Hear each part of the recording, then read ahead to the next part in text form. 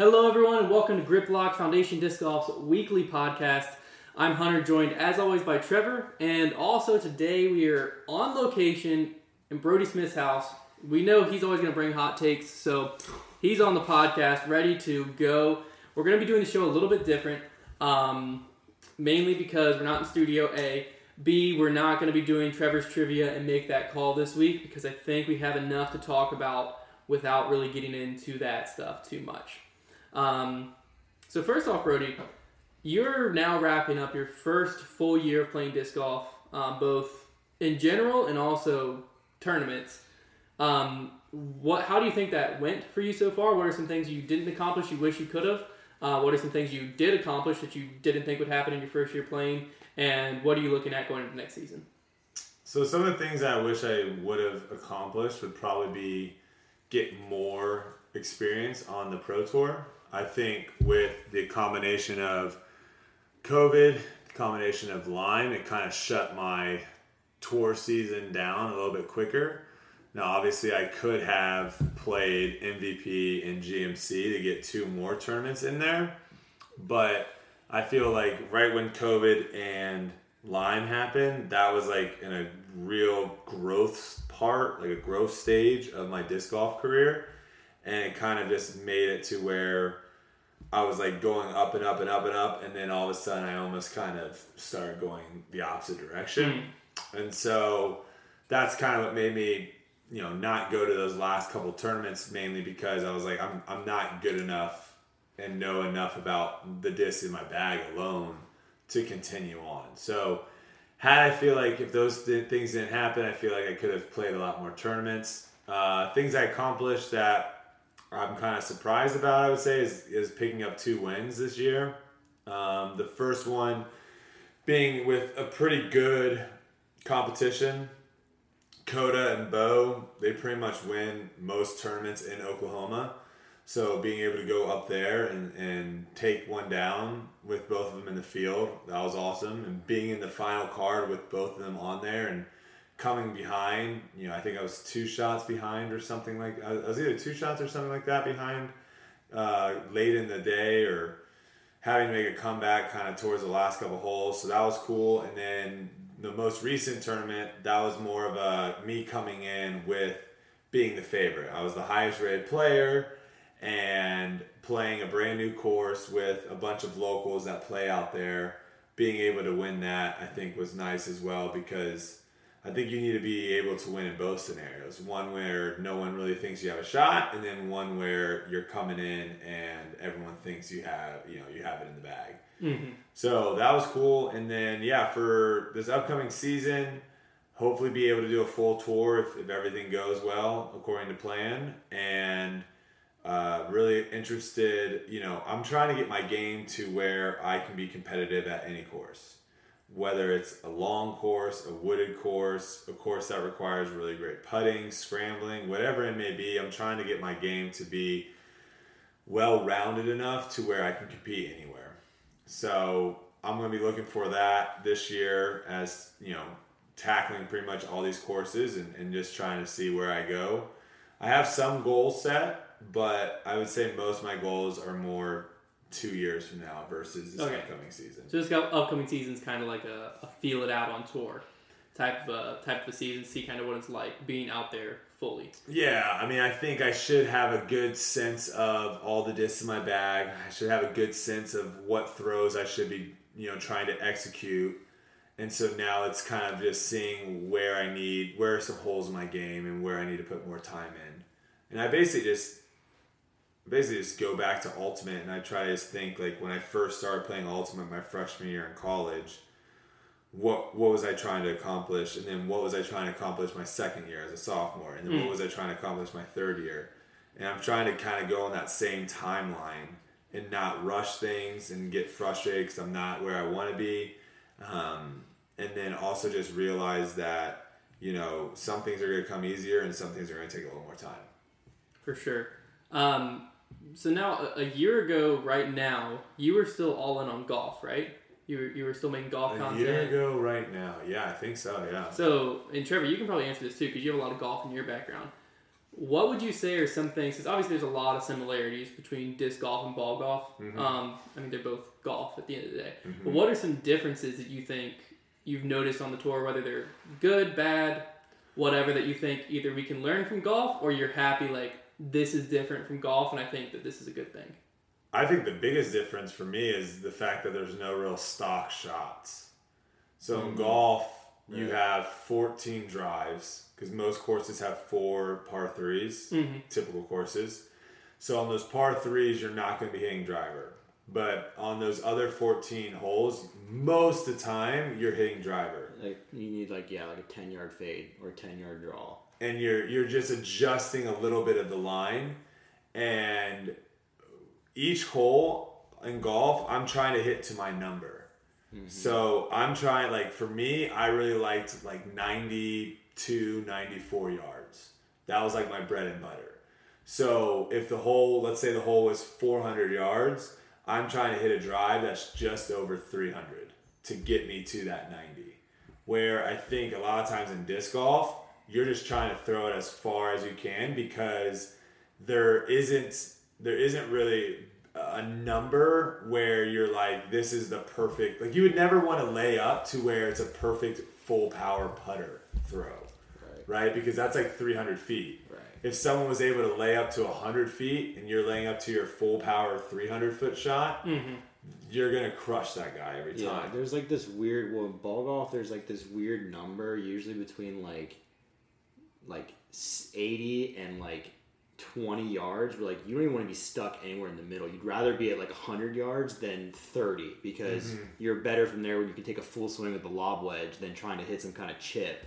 Like, so the most similar thing in disc golf would be like when you have a full power mid versus a light fairway, like that distance where you're kind of up in the air.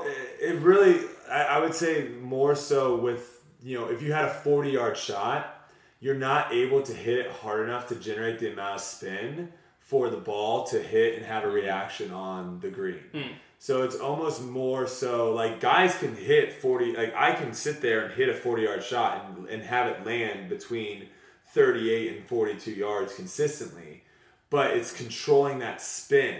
So if I have a full shot, like a 92-yard shot for me was like a pretty full, like 60 degree.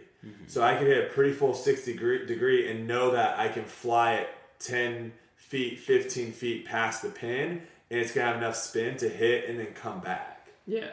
So in disc golf, there's not really anything like that of where you're really worried about how the disc is going to react to the green. I guess the big thing is if you can throw a putter into a green versus a high-speed driver, you're gonna have a better chance of like not having a flare skip. Eliminating the skips and there's some angle stuff too with disc golf with greens. Like if like there's a hillside, like I don't want to land on highs or into this hillside because then it's gonna have a better chance of rolling away and stuff like that. But it's more like angle controlling. Yeah, it's not quite the same. Like in disc golf, you're right. Like you always want to be closer.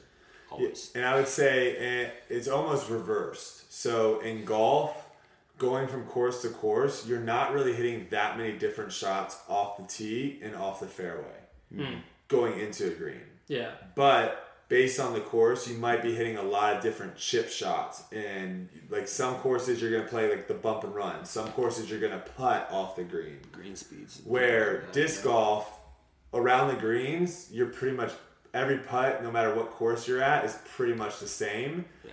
But every single course you go to, like we played a couple different courses while you guys are down here, there's very few times where you're like, oh, I've thrown this shot. Yeah. Like this exact shot. Where in golf, it's like, this is a 7-iron. And then you go to some other course and you're like, this is a 7-iron. And it's like the same exact swing. And so I think that's where, does field work come into play? Is it important? Yes. But I think there's something to be said about getting a lot of practice on courses, because there's very few times do you have just like the standard 330-foot straight buzz shot. Yeah, you might be practicing in the field. Where golf, it's like they're sitting there and they're working on their flight and all that stuff for very stock shots, because they know when they go and play this course, they're gonna have 6 pitching wedges. So they really want to get their pitching wedge dialed in.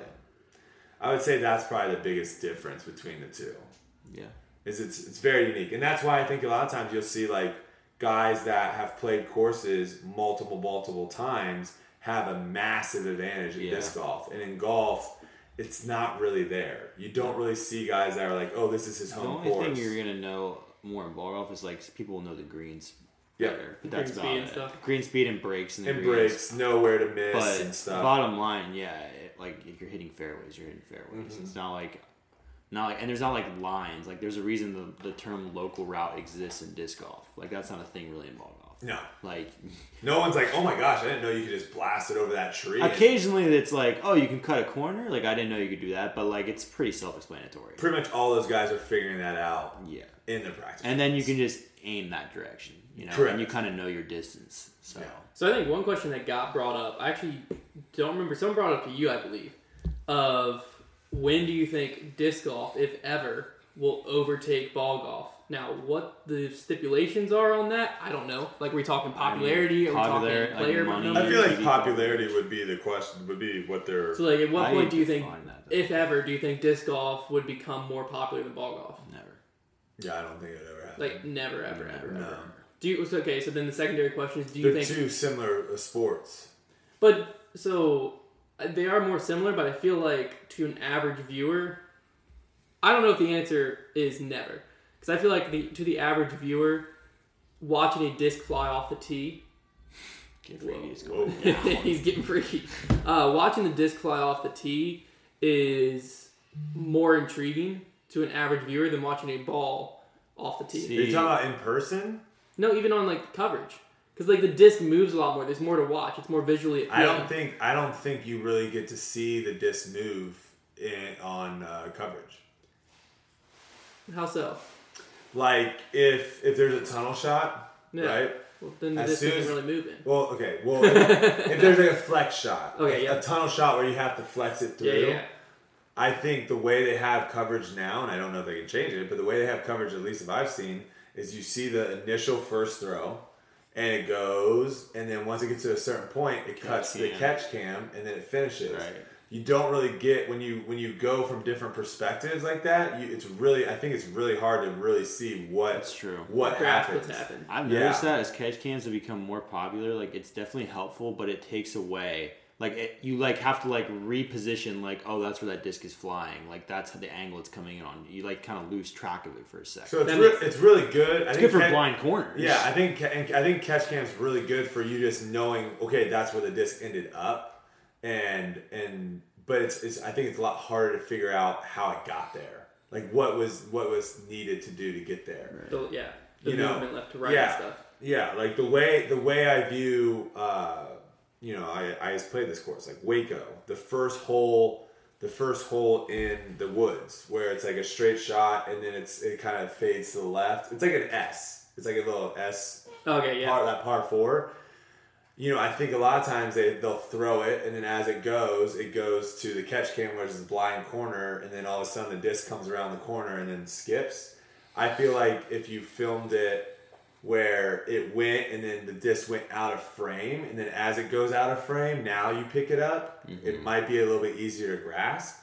But then it might not seem as smooth visually taken. Potentially. Yeah. But if the argument is in person, then I would disagree with you completely because there's nothing like seeing Rory McIlroy at 5'8" just rip into a ball and it just the sound.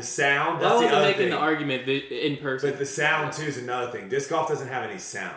I mean, they have snap. It's nothing. I know it's not the same. Yeah, the sound of iron being hit flush is on. Like some drivers... It's similar to baseball. Like baseball is the most boring sport to watch on TV. But obviously you get that crack. Yeah. But once you're there in person... It's still boring. But it's still boring, but it does add excitement. It does add excitement. You can't... Okay, but baseball in person is more exciting than on the TV.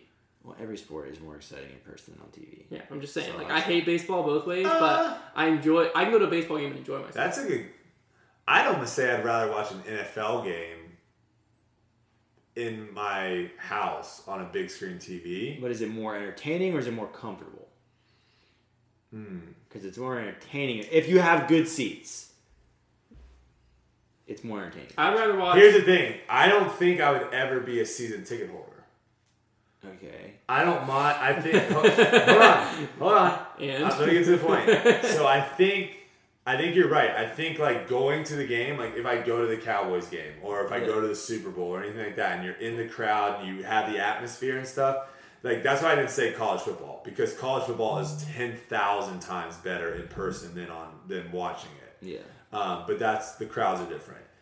But I think I could enjoy it and like it, but I don't think the enjoyment is worth all the stuff that it takes to get there and do it, if that makes sense. I don't know if that's outside of the realm.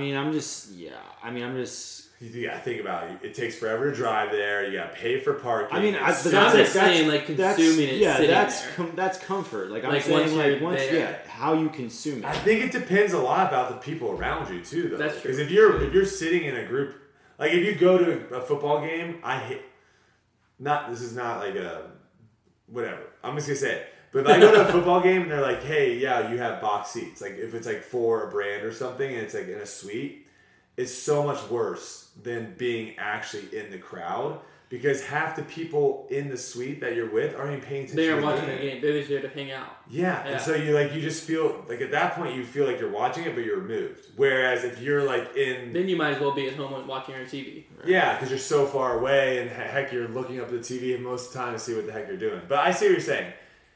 Watching live disc golf is probably more interesting than watching it live on YouTube.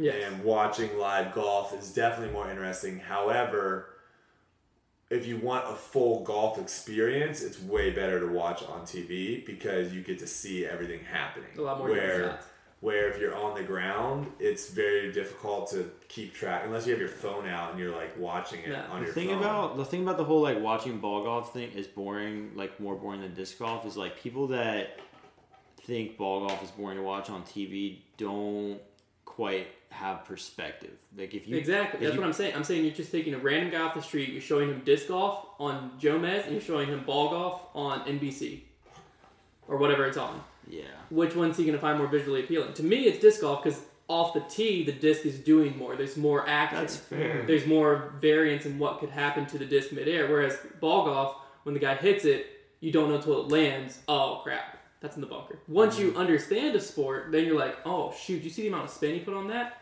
When I watch golf, like I don't pick up on that. I'm like, oh man, that was a cool shot. I see what you're saying. That's true. Like good point. If like you had somebody who had literally like no knowledge of either sport, never watched either, didn't even know that one was more popular than the other, and you put him in front of both, he's probably gonna like watching disc golf more. And that's what I'm saying. Is as the sport progresses and gets in front of more and more eyes, I feel as though it will be more, not maybe more popular, but more people who don't give a rip about either would rather watch disc golf, and so there it's going to gain more and more traction. You have to it have to be like a very objective showing on the sport, because if you've got some, like if you're watching the Ryder Cup or like the Waste Management and there's fans losing their mind everywhere and guys fist pumping to, like in disc golf, the athletes have like no emotion. But we're not talking right now. We're saying at any point in the future. Yeah, that's what I'm saying. So the stuff like objectively, I agree emotion with of the point. game is going to come. A big part of emotion is money. When a putt loses you $100,000, your gut's going to feel a lot different than when your putt loses you $1,000. It's true. Look what happened today on this golf course. You were losing skins left and right. Yeah. You were emotionally drained. I'm saying if a guy's about to make a putt for $1 million, that's something we've talked about before, though. Like, I'm fist pumping like crazy. Do you think that the top PGA Tour golfers are fist pumping and it has anything to do with money? Maybe not in their head, but of course it does. Some do. So I think it's a couple things. So when you win a tournament on the PGA Tour, you get a lot of money. You also get, I believe, exempt for 2 years, which is massive for a lot of people. I'm talking about in the moment, though. Yeah, I think all that. I think all that stuff is built in. Like I think when, like, I know I listened to No Laying Up for a long time, and when they would interview some of like the younger guys and stuff that would have a big win or something like that, they would talk about like going to sleep the night before and realizing if I win, I'm exempt for 2 years. Okay, but there's still that stuff does build in. But then I also think golf does a way better job of building prestige around events. They have, there has this, and I think that's an issue. That's an issue with disc golf right now. Is they're too often changing courses. They're too often the names are changing. We can get in a little bit in the name. I'm saying if Rory wins a major, when Rory wins a major, he's thinking, I just won a major, not I just won $2 million. Correct. 100%. Yeah. No, if we're talking about majors, 100%. I think. Well, that's typically. I feel like that's where it's most noticeable. Yeah, unless you're not Rory. Unless you are, if you are a guy that has been grinding and is trying to make it, and all of a sudden, like Corey Connors, someone that has been playing golf for his whole life, and then all of a sudden he went out of nowhere, he just wins a tournament, and now he knows, I have a job for 2 years. I mean, that's different, yeah. That emotion's gonna be even different. the money is life-changing. Right now, if I'm Ezra Adderhold, which apparently it's Ezra Aderhold, he corrected someone on his Instagram. That's never going to catch on. I'm still calling him Adderhold because everyone calls him. Like on his story? No, like someone DM'd him.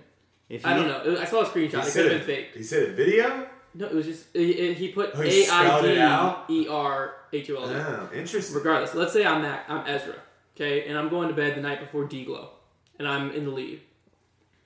I'm not freaking out over the win tomorrow because the win doesn't change my life.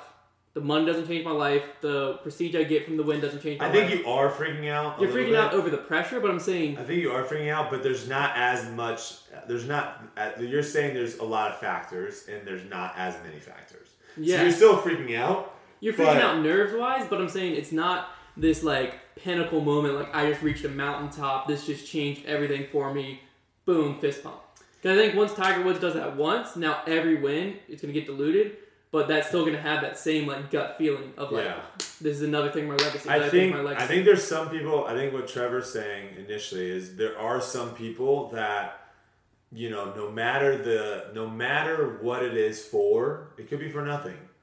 You know, it could be us three here sitting playing Monopoly, and whatever the outcome comes, that doesn't change any of our lives.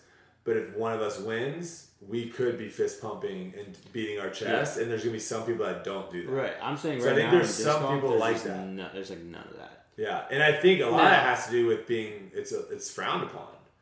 Because I've gotten so much trash for. I guess that's true. Yeah, like if I make a 80-foot scuba and I beat my chest and I yell something, like people are like, "Oh wow, way to mess up someone else's putting on a different green." Yeah, you ever heard of the Tiger Roar? You think that messes up people? So there's definitely a lot of people that think, and this is what's wild to me, is golf, the proper and gentleman game, and like we're better than you, of what a lot of feel like disc golfers say we don't want to be like. Disc golfers are taking it to the extreme, like way more than golf. Like golf is all about the roar, it's all about the celebrations. During the Ryder Cup, man, those players interact too with the fans. Like they want it. It's wild that some of disc golf fans don't want that and think that's bad for the sport. And it's like, I don't know, man. If I go and I watch something and I don't see any passion from someone, it's really hard for me to root for that person. Atmosphere is what brings so many people in the sports. That's why during like COVID, when there's no spectators, all the viewership's gone down. Like people are home, they can still watch it, but it's not as entertaining when you're not hearing the roar of the crowd. If disc golf has that consistently, like crowds going nuts and players like feeding off of that, it's way. That's one of the big things. College football is wild with no crowd. Absolutely wild. College football games. Yeah, it's terrible. Yeah. Okay, good. I thought you were saying like it's insane. I'm like, the only sport I've seen that's better without a crowd, and I wouldn't say I would want it every single time like that, is UFC. That's the only sport that I've watched. Just because the fans are delusional. But I think to me it's because you get to hear the fighters talk to each other, which you would never be able to hear. You get to hear coaches yelling at their fighters. You get to kind of feel that. You hear the punches. You hear It does ruin walkouts though. Because I love walkouts. No, I would never want to see a Conor McGregor fight without a crowd. Yeah, absolutely not. But I'm just saying there is like a little bit element that UFC has that no other sport has that I care about. Do you think that part of where disc golf's I don't even want to say lacking the passion from the place. I don't think where I see what you're saying passion, it's like I don't want to say that they're just not expressive. Yeah, okay, the expression. I'm not saying they don't care. They're just not expressive. Mm-hmm. Do you think part of it is like with the crowd? I think it's a lot of it because it's one thing if you're yelling and shouting and everybody hears you. It's another thing if it's completely dry. Like anytime you see Tiger Woods screaming and shouting and fist pumping, you can't even hear him. Yeah. Oh, the crowd's so loud. The way I was on the course this year was way different once there was no crowds. Yeah. Because you have nothing to way feed off different. of. Nothing to feed off of, and a lot more of it's It like changes your adrenaline. It's a lot more eternal. Like, well, I think here's one thing is like I've seen Paul win USCGC. I've seen him win Worlds. I've been like in person for these. When he taps out, which I think both of them. I mean, both of them by the time he's making his putt, both ones I've been to, it's been over. Like he's walking up to the putt, everyone knows that's it's done. different. That's different. Mm-hmm. Now a putt for the win, people freak out. But I mean, it is a moment of like he taps out, the crowd. It's more of like a yeah roar and claps, and then he raises his hand, waves, moves on. When he won 2014 Worlds, is probably his most expressive I've ever seen him winning Worlds, and I think that was because he just won a playoff with a 25-foot putt. The crowd went absolutely like crazy, and it's not like we've seen Paul plenty. People at home have seen Paul in videos. Paul is not a like in your face fist pump kind of like flex on you guy. Yeah. But in that Worlds, if you watch it when he tapped out, it was a both fist pumps in the air looking at the crowd. And I think that's a big part is as the crowd grows, that comes with it. Because it's true. If you're out on the course, like if it's just me and you and we're shooting a video and I beat you on hole 18 and I start screaming like a maniac, I'm gonna look like an idiot. Yeah. But if there's 10,000 people drowning me out and I'm screaming, I'm look like a freaking. I mean, us versus the nation, we were going nuts. We had a crowd. Yeah, we were going nuts. The crowd was feeding off it. Yeah, and I think there's also some things in place that can, some other factors that we were talking about, the money, the prestige, just even having like reporters and press, like adding all those things change the entire atmosphere. Not having someone right after you win stick a microphone in your face and interview you. Yeah. I think there's a lot of stuff that I think. Here's one big thing with atmosphere that we've kind of talked about even this week some that I think would be big for disc golf and could be implemented tomorrow is removing the accessibility to the pros. At least controlling the accessibility of the pros. If you show up right now, a lot of times player parking and VIP parking is the same lot. A lot of times the warm-up area is roped off, but then the walk from the warm-up area to the first tee is not. If players go to other parks, if they don't have designated warm-up areas in some of the other parks, so people can come up to them then. During the round, there's not designated fan areas. Fans are just kind of crowding around you to where every single tournament I've ever been to, there has been issues where the TD or one of the crowd control people has had to tell you, like, I need the whole crowd to take 3 steps back. Y'all are getting too close. You're inching up way too much. I need you to step back. And then immediately after the round, it doesn't matter how you play. It doesn't matter if Paul just lost. Like, let's say 2014 when Ricky lost in that playoff that I was just talking about.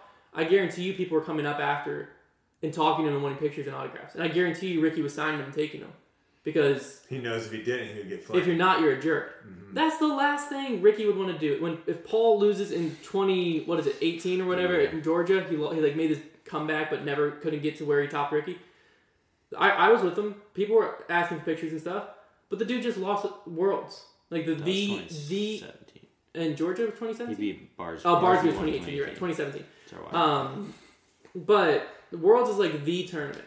And, for Ricky and Paul, especially during that era, they were the guys going into it. And you just lost it. It's over. And you don't even have time to, like, let it settle. Like, you're just crushed right there. The guy just hit a putt in your face. You're crushed. And people are coming up and asking to sign it. And if you say, like, look, man, not right now. I don't want to take a picture. You're blasted on Facebook as a jerk.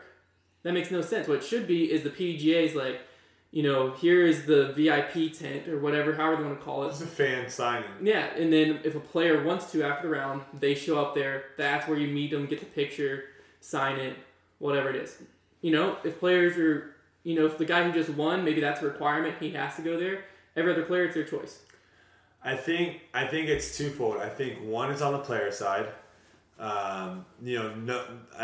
Not that I've heard of, but there hasn't been any sort of like player safety issues happening.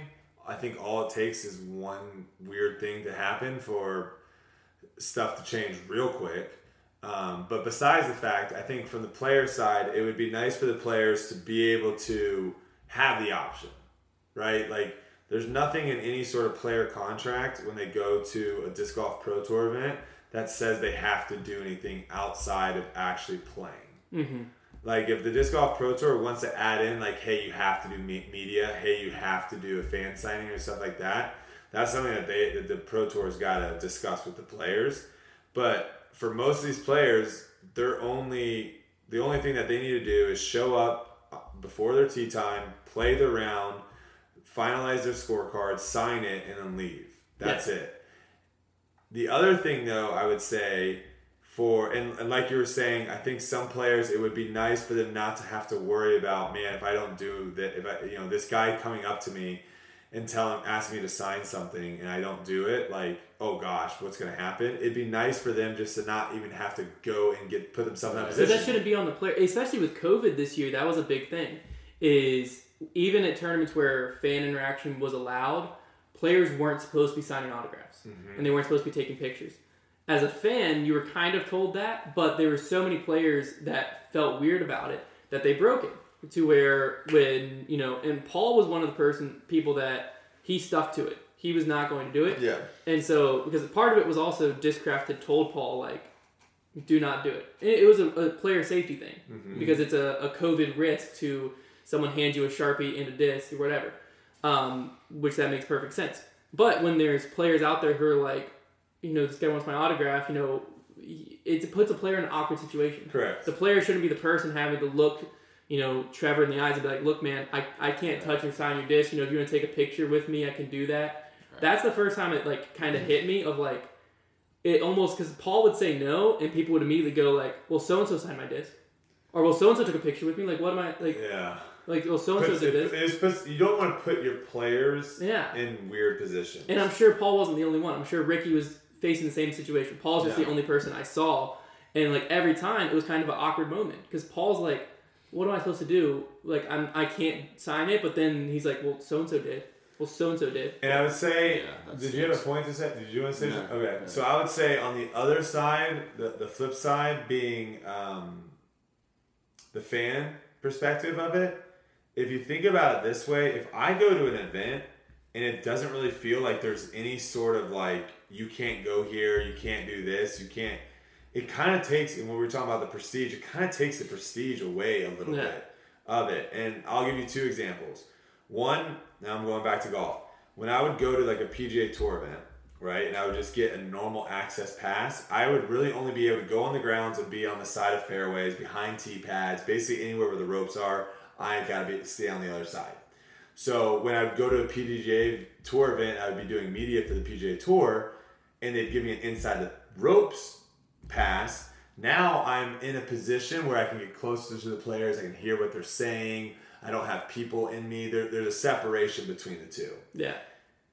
When I went to the Tiger versus Phil match, which going into it, they built it up as like, this is going to be a sick event. There's going to be barely anyone there. You guys are going to be up close and personal. Because I went there for a brand deal. But other people went, like, paid stupid amounts of money to be there. Mm-hmm. There were so many people there. Like 1,500 people, which isn't really a degree. It's not a lot. Mm-hmm. But 1,500 people watching two people when there isn't any sort of, like, you can't go here, you can't go there. It was miserable. It was not fun. Like, there was just no organization, and it just didn't really feel like we were watching something incredible. You know? You go to a play, and all of a sudden they just allow people just to go and, hey, sit wherever you want. And people are just, like, going up and sitting on the stairs leading up to, like, the stage. And, like, people are, like, standing right in front of the stage, and people are going... Like, when you can just do whatever you want, it just, I feel like, to everyone else, it takes it away. Yeah. It'd be weird showing up to a concert to see Lady Gaga, and I pull into the parking lot, and then all of a sudden Lady Gaga pulls next to me. Exactly. I'd be like, what the heck is... And she walks in through the same door as you. I'd be like, yeah, exactly. You're like holding the door open for her walking in. I'd be like, what is going on right now? Yeah. It takes a little bit of that atmosphere. That's something I was going to say is like, I feel like a lot of what we talk about, it would be. If I open the door for Lady Gaga. I feel like a lot of what like Trevor and I talk about, and I've heard you talk about it a lot, and a lot of pros that express their opinions talk about, is making disc golf more professional or taking it to that next level. Yeah. But how is anyone else going to treat us more professional as players or an organization if we don't do it ourselves? If we don't treat ourselves as professionals, if we don't treat ourselves as a professional tour, and if we don't carry ourselves as a professional athlete or even media or anything, how do we expect anyone else to look at us that way? Mm-hmm. It's very true. I mean, it goes. We were talking about this the other day about like one of our main issues is we play a lot of our tournaments at public parks, so just anyone just can show up. There's no entry fee. They're not like when you don't pay to go into something. I feel like there's a different vibe. They're headed towards the pay for entry because I think it's not a lot. Like no, just $5. like $5 would change the vibe. Because Ledgestone did that. You had to pay if you wanted to watch. You had to have day passes and stuff like that for parking. USDGC has done that in the past. Obviously, this year there was no spectators. But I think that's also the reason the Memorial is not on the Pro Tour this year. Because they wouldn't do it? Because they wouldn't shut down the park. Either couldn't or wouldn't. But that's what they cited. Yeah, they cited not being able to shut down the park to the public. So that to me says that that's the direction the Pro Tour is headed, is they want full control over the venue to where they can shut it down. They should. They can do this, they can do that. But I do think the next step is regulating where fans can and can't go.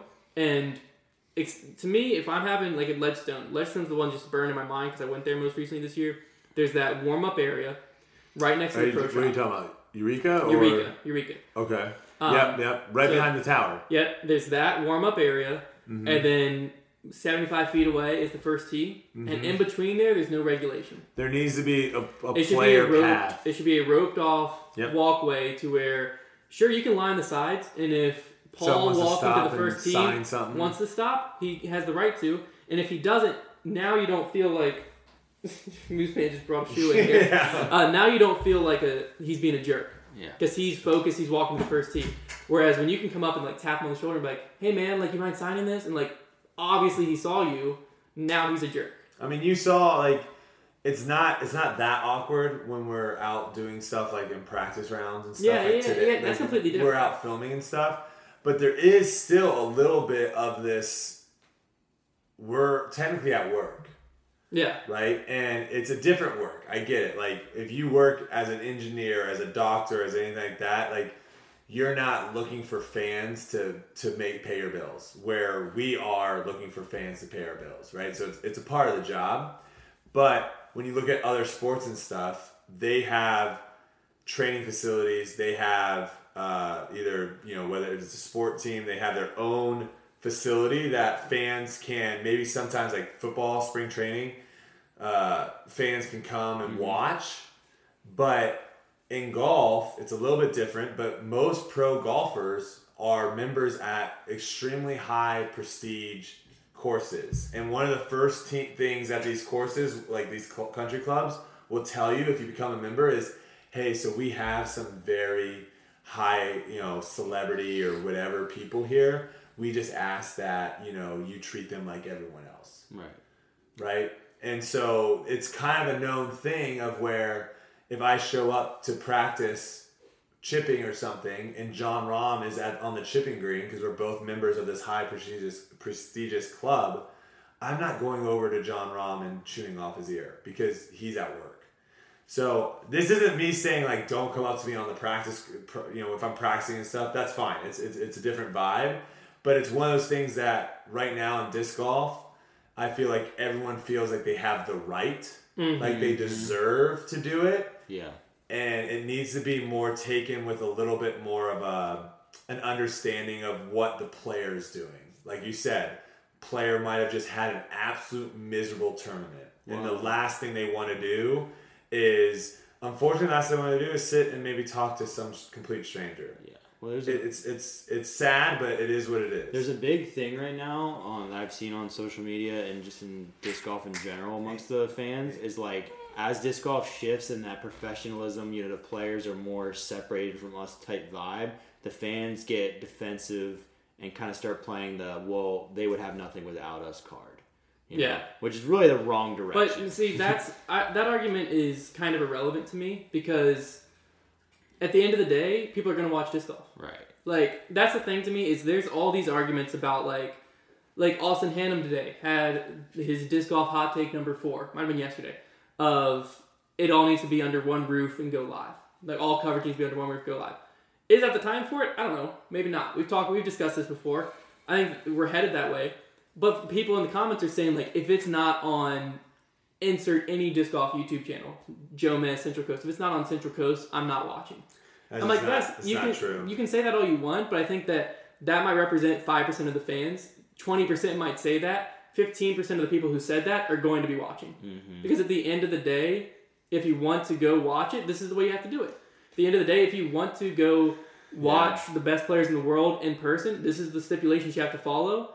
It's not like out of nowhere, oh, well, now there's no fans here. Yeah, right. And people are making, there's a good point to be made where, like, most football fans, like, guys that watch football or basketball, they're not playing. Like, we all watch football. We're not in any sort of football league, right?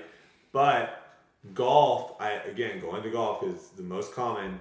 Most people that watch golf play golf. There's almost, the percentage of people that follow golf and don't play is probably so low. It's probably so low. So this idea of, hey, I work Monday through Friday, I'm not going to spend my time Saturday and Sunday watching golf, I'm going to go out and play golf, that's completely fine. But if you really were interested in it, I know, like, when I was out practicing and stuff, I would have my phone up. Yeah. I'd having the live stream up, watching it while I'm practicing. Well, that's like there's nothing wrong with that. We're not looking for people to stay at home. Yeah. If you want to go, and the other thing too is, like, depending on when the tournament is, like, you could go and play 2 rounds of disc golf from 8 to noon and then get home and then be able to watch 1 to 5 and watch the leaders come in. That's what most people do in golf. Right. Most people aren't watching the guys that are 15 strokes back that are teeing off at 8 in the morning. That's literally, like, if you go to a golf course on a weekend, like, those guys all play in the morning and then they all go into the restaurant or wherever to watch 100%. The rest of the golf. Like, or hang out in the clubhouse. Yeah. But that's what I'm saying is, like, yes, are fans the ones that at the end of the day give the disc golfers and really any professional athlete a career? Yes. Yeah. But the thing is, the fan job isn't an exclusive job that you have to, like, apply for. Like, it's not like there's some regulation you have to meet this to be a fan. Right. The professional there is. Right. So fans, it's not like they're easily replaceable by any means, especially in disc golf. We need to keep growing that base. That's why I don't know if right now is the time to go fully live. I don't think it is the time, but I think they need to do more things to slowly go in that way. So maybe the live, like the final, like a good step would be like the final card, the lead card is never filmed for next day coverage. So they have chase card, and then they have third, like, say they have 3 companies that want to film. You have chase, third, and fourth card all filmed. If you want to watch the leaders, you have to tune in live. So that'd be something that wouldn't necessarily take away next day coverage, but it would take away next day coverage for a specific group of people. Yeah. Because the whole idea... And that's where Austin Hannum multiple times, that's what he was saying. Yeah. In his hot take. Yeah, I think a lot of people are they quickly jump on this notion of, like, oh, you're just going to destroy blah, blah, and it's time like... to boycott. Yeah, but the thing is like, even if people boycott it, the amount of people that would start tuning in to the live and the live only... it would be worth it. And one of my, I have multiple reasons why I think this would be good. Because apparently sometimes when I say my opinions, I just don't fully explain why I think things would be good. So in this instance, if you put it all in one umbrella and you basically are trying to get people all to watch the live, you got a couple things. One, your viewer numbers will go up. There will be more people viewing it. So with a high viewership number, the first thing that comes to mind is sponsorship money. So selling, hey, we're getting 20,000 views every day from Thursday to Sunday.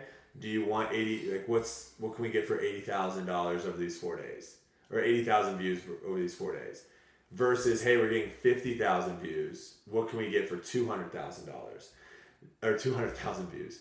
The sponsorship money coming in for those different views is going to go way up, and that money is going to go to the Disc Golf Pro Tour, who then can put that money to the purse, can put that money into making courses better and all the stuff. Because it's in the hands of the tour now. Correct. Versus production companies, where that money, I don't know if that money ever finds its way back to the Pro Tour. Yeah.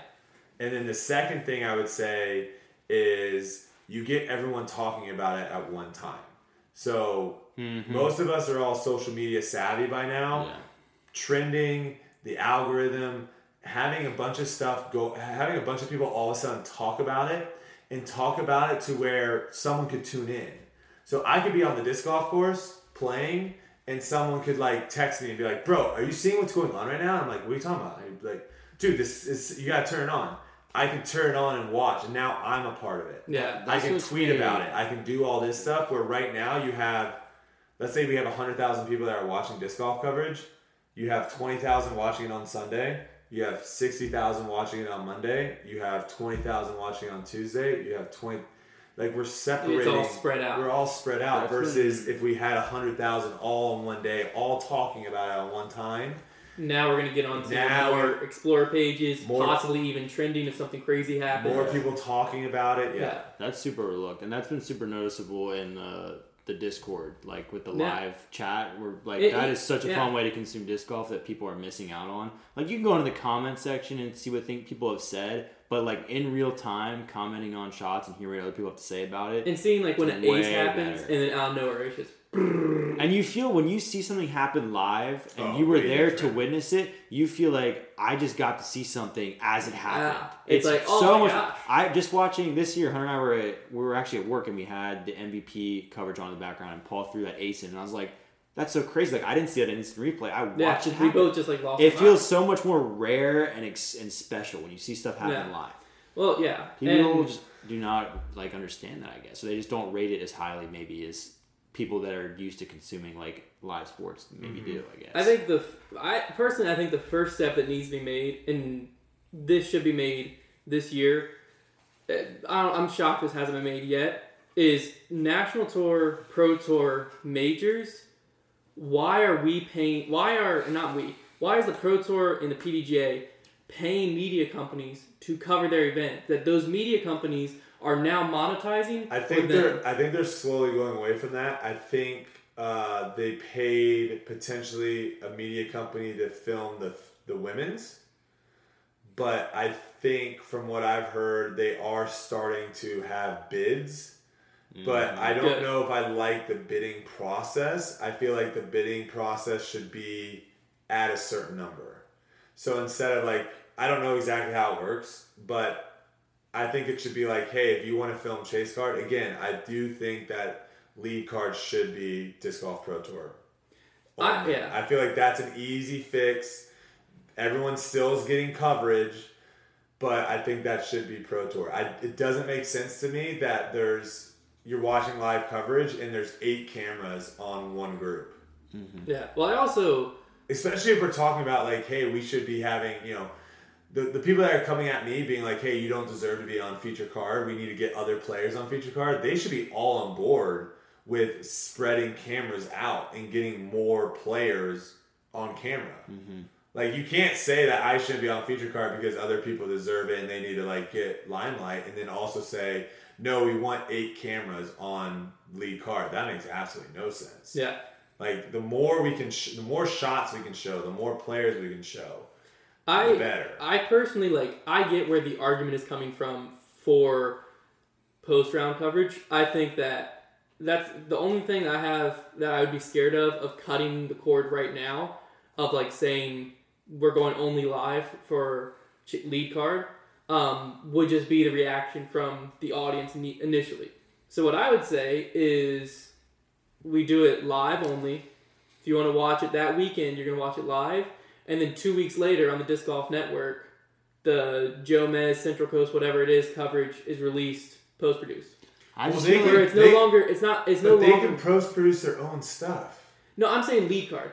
I know, but Disc Golf Pro Tour and you can watch it afterwards. Yeah, but they need to cut it down. The Disc Golf Pro Tour tried it with Steve Dodge back in the day, and he did it the wrong way. He cut it cold turkey, said... No, I'm saying they need to cut... They can cut... So they have all the different cameras. Yeah. Filming. Yes.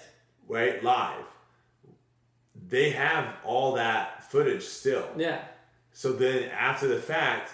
That's what Steve Dodge tried to do. Someone to go in. And this was the issue, was then they took that lead card away from Joe Mez. Okay. So and then gave him chase card? No, they cut... So this is where the issue was.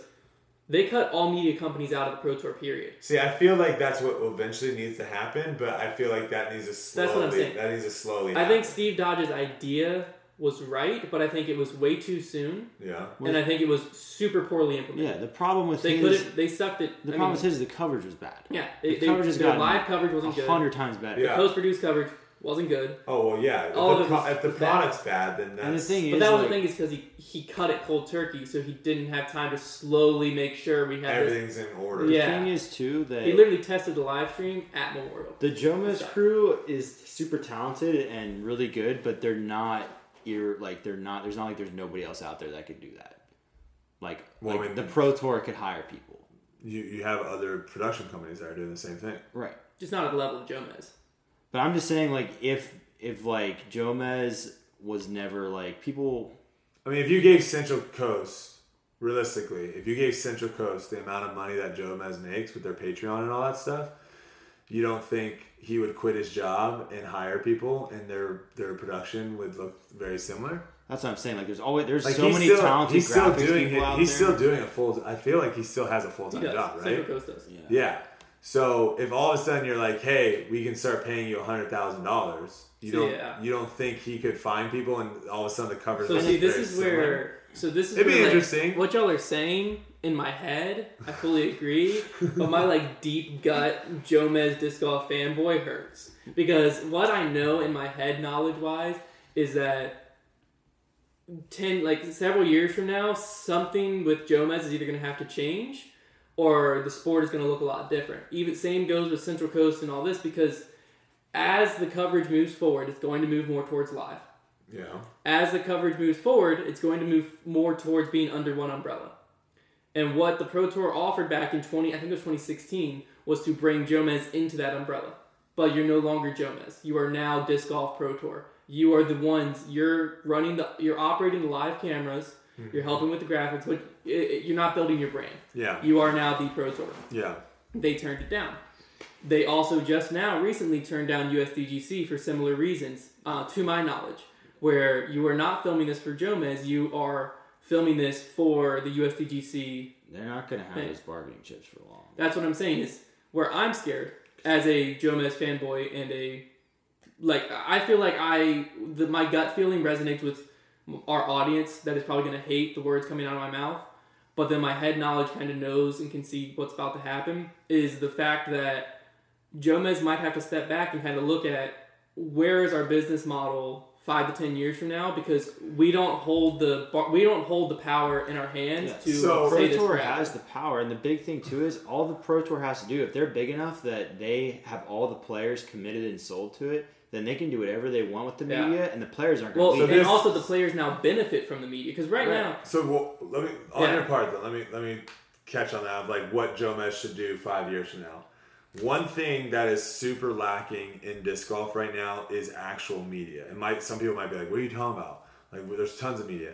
No, there's tons of playing media. There's tons of footage, but there's no stories. There's no reporters. If you go to the Disc Golf Pro Tour and they want to be like, hey, we have a press conference, we want to ask questions. There's a guy. It's Jeff Spring. Yeah.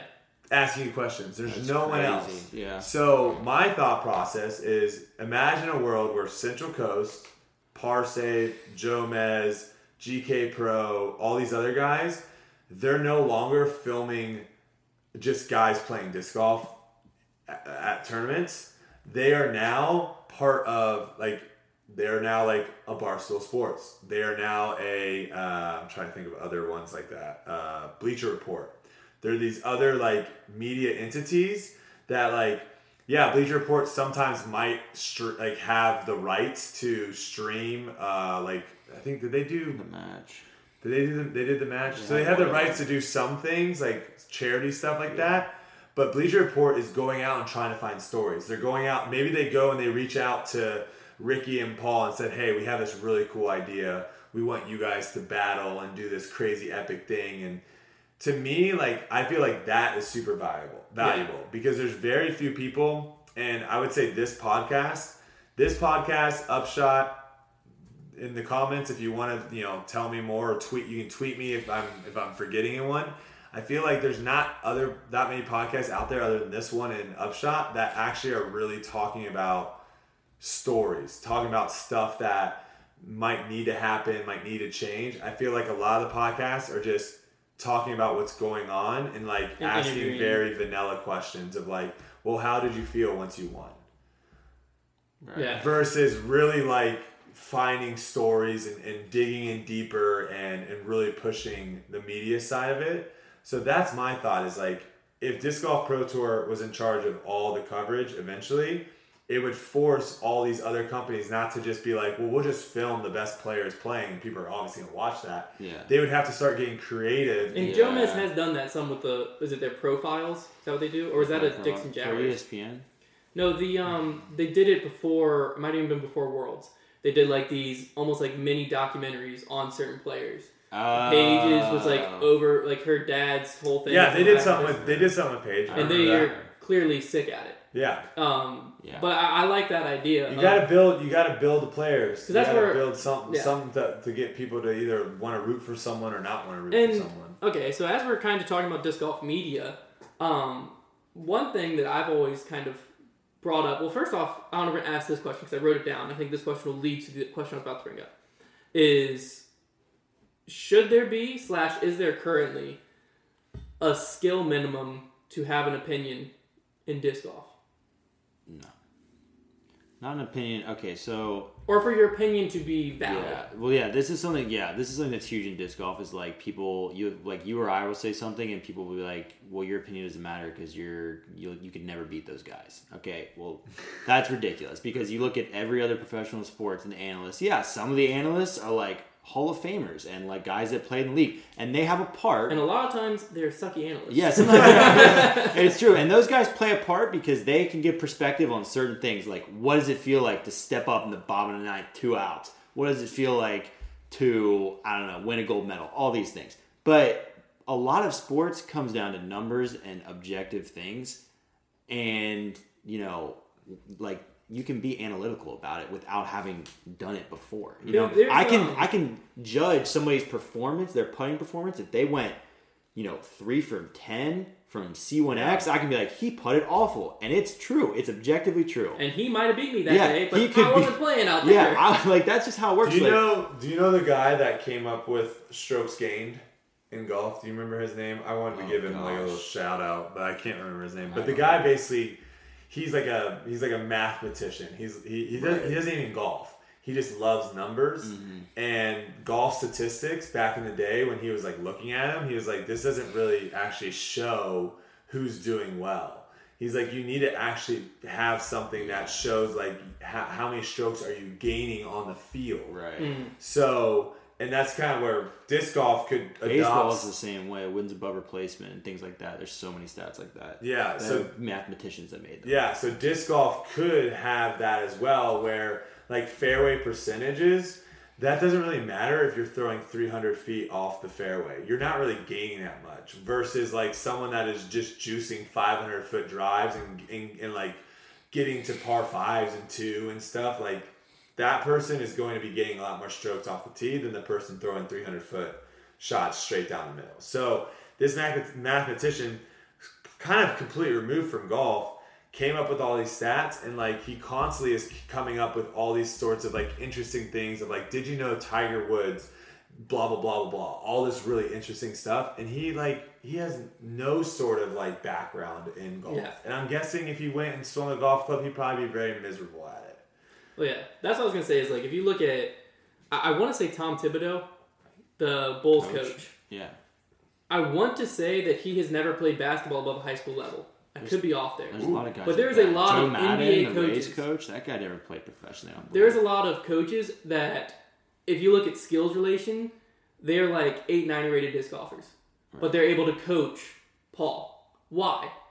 Because they don't need to play to be able to be great at breaking down disc golf form or breaking down how to improve it. That's why golfers have swing coaches. Yes. They might never be able to execute that themselves, but they're able to look at it objectively and do it. Secondary point that I think disc golf could learn from other sports worlds, at least from what I've seen, is like, name a random pro in disc golf. In disc golf?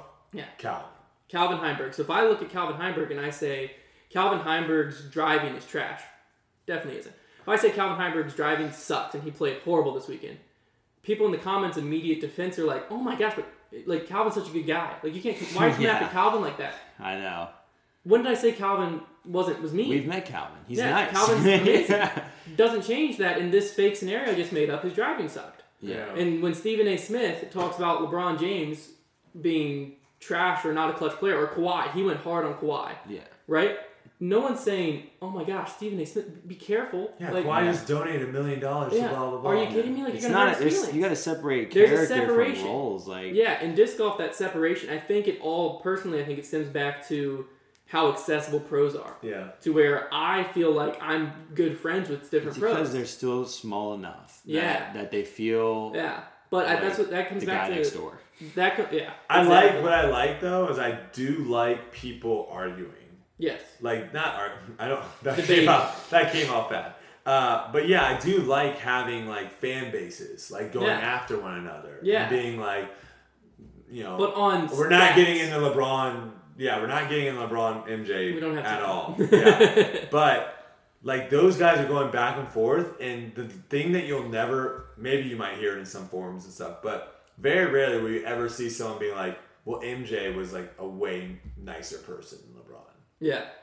And for like someone trying to say like MJ was they don't use player. Character because they say like MJ's got more rings. And then someone will be like, well, LeBron has more assists per game. And then someone's like, well, MJ, blah, blah. And then they'll be like, LeBron took a team that was absolute trash to the finals. What did MJ do?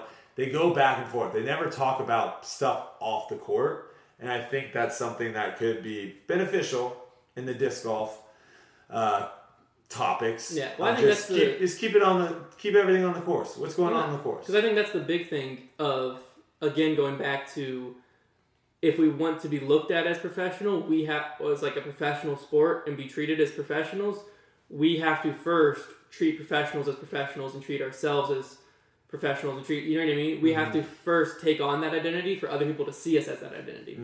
Because I mean, it doesn't make sense to me. And one media company that I have been very impressed with this year has been Ultiworld.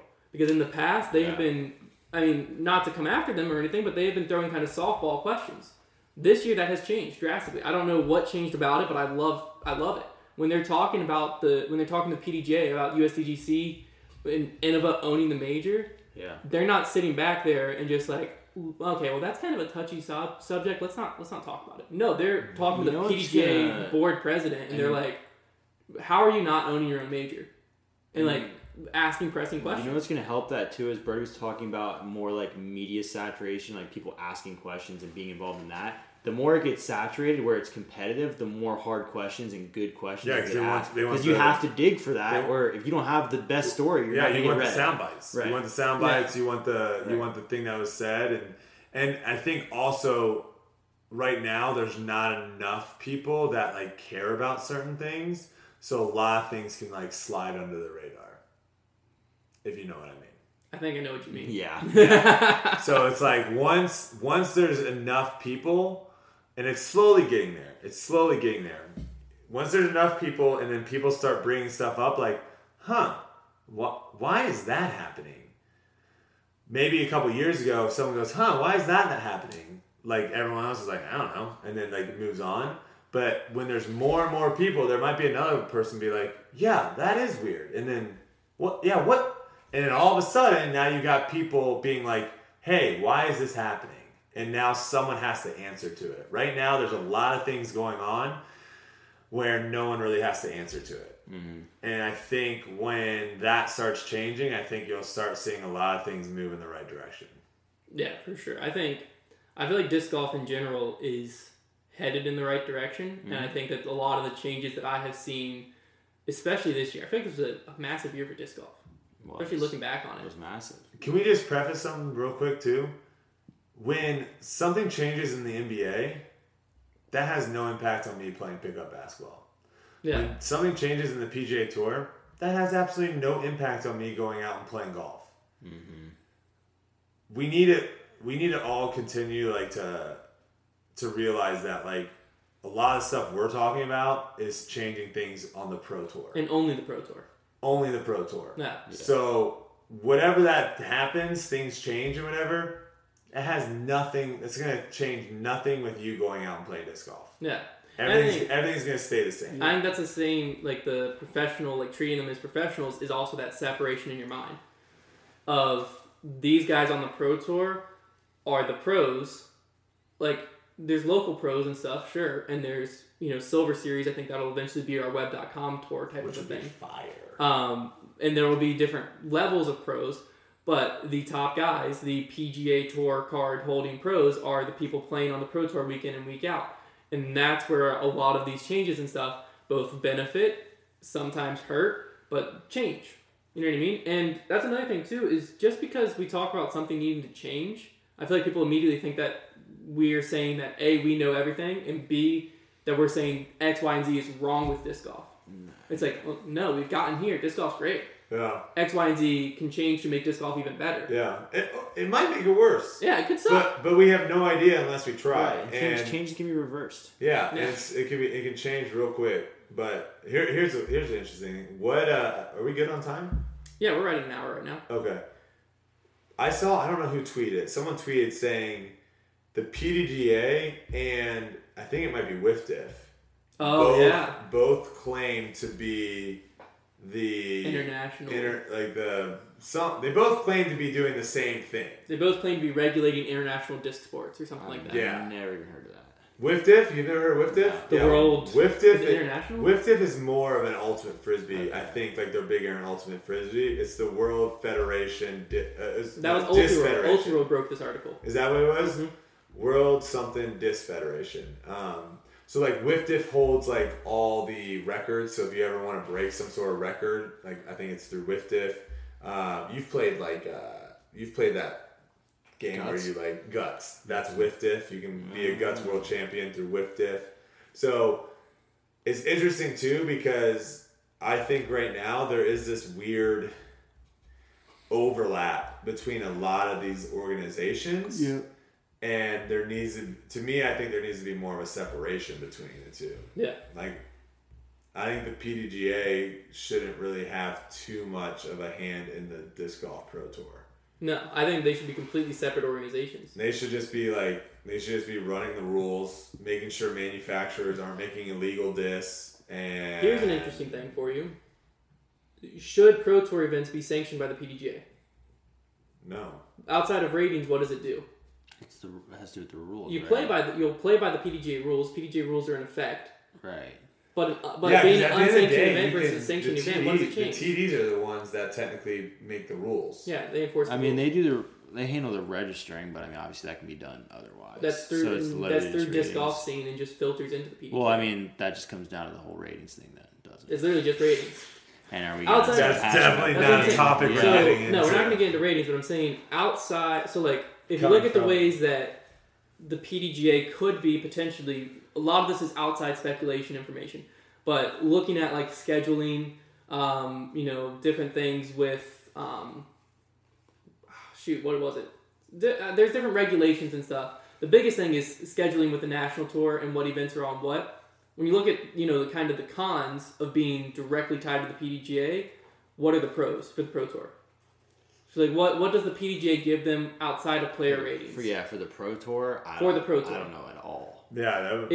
Are you as a player going on the Pro Tour next year, if it was unsanctioned, still had the same amount of money, still had the same media coverage, all of that, are you still playing? If it's not a sanctioned PDGA event? I'd be more happy about it. That's what I'm saying, is who's not showing up? At that point, then rankings are the only thing that matter. That's what I'm saying, is who that's a serious disc golfer trying to make a living I feel like not showing up. I feel like we're missing something. I feel like there has to be a reason why. There has to be some sort of benefit. And I feel like we're not thinking of it. Part of it would be like the PDGA's disciplinary actions would be in effect if they're sanctioned. PDGA's disciplinary actions wouldn't. So those are all things that the Pro Tour can do. That's what I'm saying. Yeah, everything. What's something that the PDGA is doing that the Pro Tour couldn't do? Nothing. That would be the question. Even because you just use the PDGA's Pro Tour wanted rule book. to, they could use their own rules too. But I'm saying you just use the PDGA's rule book. Yeah. Because in golf, what's the tour? A PGA Tour. And then what is the PDGA in golf? USGA. Are the PGA Tour events sanctioned by the USGA? It's a good question. I mean, what does that even mean, though? Yeah. Because, I mean, there's like right now, there's A tier, B tier, C tier, National Tour, Pro Tour, Major. So I know the USGA, the only tournament I know that they only have like their hand in is the US Open. Yeah. So the USGA like are the ones that are setting the course and the PGA Tour is fully separate from it. Of what? The USGA. Like the PGA Tour is a separate entity. No, I think the USGA still is like very in on manufacturing. So like the USGA, like the manufacturers have to follow the USGA rules. That's a big thing for the PGA. On clubs and stuff, and then and I think the USGA also they use the official rules. But when you say sanctioned, I don't know exactly like terminology. Right. What all that implies being sanctioned, but yeah, I'm looking. They definitely use the rules that the USGA use the doping policy and drug testing policy of the USGA on the PGA. But the USGA uses the World Anti-Doping thing they use as their guidelines to make theirs. It's not like a copy paste. So that's something that they do. That's a whole other thing. But that's what I'm saying is like all of this stuff could just simply be the Pro Tour. If you like the Pro Tour rules that are in effect for what's legal in a disc and what's not is from the PDGA. It doesn't have to be sanctioned to use their rules. The word sanctioned. Yeah, what does it really mean? That's a word. It's just tied to ratings. That's what I'm saying. And so then if you break that relationship, what does that free the Pro Tour up to do? A lot. Yeah. I think it opens the window on them. I mean, really, it's just a time thing, right? So, like right now, if the Pro Tour wants to do something, they have to run it by the PDGA. They have to wait approval. They have to wait for that and have that come back. Versus them just being like, "We're just doing it. Yeah, we're running it." That's what I'm saying. Yeah, no, I mean, I think it's a great point. I think it's a great point. There. I've never thought of it before. That's interesting. It's just one of those things where we got to think about like where a lot of the money flow is going, and people. One of my favorite things to say to people in this regard, because a lot of people will be like, "Oh, you just want to make more money. You just want the pros to, you're trying to be a pro, so you just want to make more money." And I love trolling them because I'm like, you're the same person that says I suck and I will never cash in a pro tour event. So it's like, what? You I suck and never cash. Yeah, you can't say both things. But I think we do have to, the money is getting bigger. Yeah. Right? Let's have a fun analogy. Ready for this? I was born ready. Here we go. Fun analogy. All right. So let's say you're a kid and you have siblings, right? You had a brother. Let's say your mom comes home and is like, "Hey, here's some Skittles," and she got your brother a bag of Skittles. You're probably a little annoyed that you didn't get anything, right? You're just gonna be like, "Well, what the heck is that?" Yeah, where's my Skittles? Okay, your brother turns 16. Your mom gets him a car. You're like, "All right, I get it. I'm not 16 yet. He gets a car, whatever." But in the back of your head, you're thinking, "I'm ready when I turn 16. I'm getting that car." You turn 16, you don't get a car. That hurts. Is your reaction the same as the bag of Skittles? Probably not. No.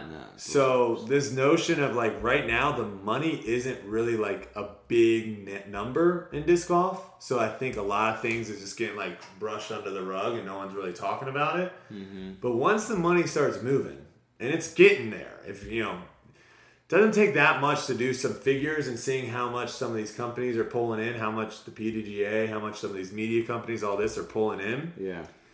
Once you start cranking those numbers, to me, it's like, everyone was like having sob stories about Ezra living in a car. It's like, if you really care about a pro living in a car like that, then you should be digging into where the money's going.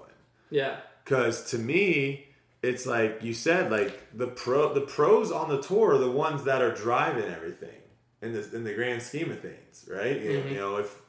If all of a sudden some random company came up and said, "You know what? We want to start our own pro tour and we're going to do this, this, and this," and they were somehow able to get the top 20 men and the top 10 women to go and play on that, what pro tour would probably be more popular? Probably the one with the better players. Yeah. So it's something to think about as like, where do you want the money flow to go? And if we want better players, if we want guys to take it more seriously on tour, then the money needs to start going that way and not out into other areas. Black hole. Where does the money go? Yeah. I've never followed that. But it's something that I think once the So money, you can see some paper trails. once the number starts getting bigger and bigger, there's going to be people digging into it and being like, wait a second, why did this guy just win a tournament and make $3,000, but all of a sudden this company over here just got $40K. And the more people that are investing in the sport too, they're going to be very concerned with that as well. Yeah. Yes. Like where's their money going? Yeah, where's my money going? Yes. So there's a lot of things that I think are going to be really interesting for especially you guys to talk about in the next couple of years, because disc golf is a very small sport currently. It has potential to be bigger. I still don't agree that it would ever be bigger than golf.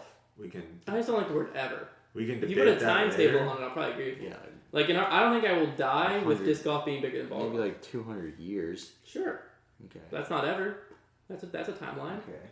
I mean, was there a sport that was like really popular that's fallen off in the last 100 years? Well, I mean, maybe not 100 years, but go back to like ancient times, like the original Olympics and Greek and stuff. Track and field was it. But track and field is like the most popular thing in the Olympics. But now it's just the Olympics, which is not the most popular sport anymore. But wait, what? Not the most popular sporting event? The Olympics? Maybe Olympics. Wait a second. In other countries, I feel like some sports have fallen off. Like rugby, don't get me wrong. In certain countries like New Zealand, Australia, like diehard followings. But like in other companies like or other countries rather, like England, I feel like it still has its following, but I don't think it's as popular as it used to be. Yeah. But that being said, they've always had their one sport, being soccer. So well, football, right? They invented the word soccer. So. Oh, did they? Yeah. Oh. English did. Well, then they can't get mad at us saying soccer. Correct. It's interesting. I think it's a interesting thing to see what potential disc golf has for sure, but it definitely needs to be in one of those things of where you gotta have, like, going back to it, you gotta have some sort of separation, man, between the players and the fans. You gotta have it. I think it's a bunch of little things that make big differences. I think so too. Yeah, like tiny changes can have big impacts in the long terms. And at the end of the day, it's fun talking about this stuff. Like, absolutely. I think the more people talk about it and stuff, like, my thing is, like, what I love too is I just don't get why people get so mad.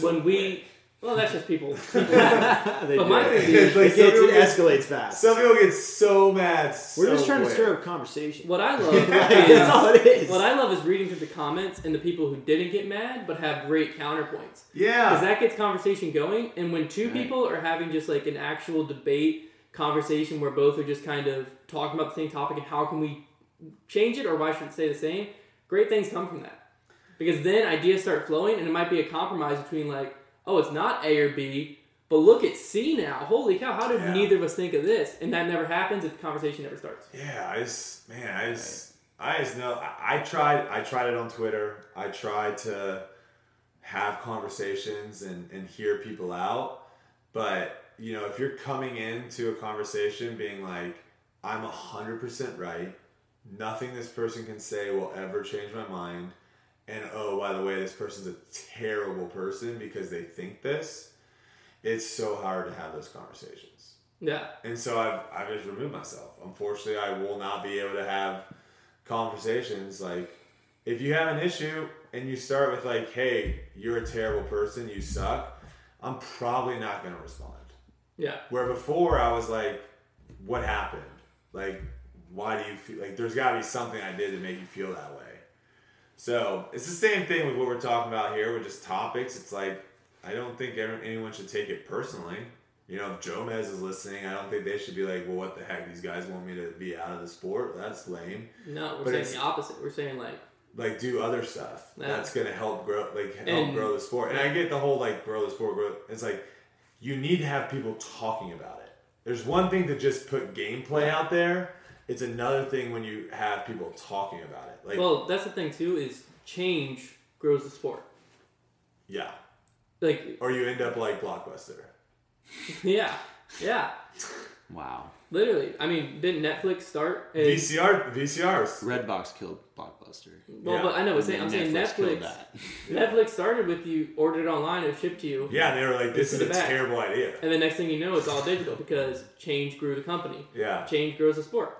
But VCR companies were in the same thing, right? They're like, hey, people aren't like really fond of these big bricks that you like are sticking in. I think you know there's these little CDs there, and they're like, nah, bro, people are gonna love the bricks always. Yeah. They're gone.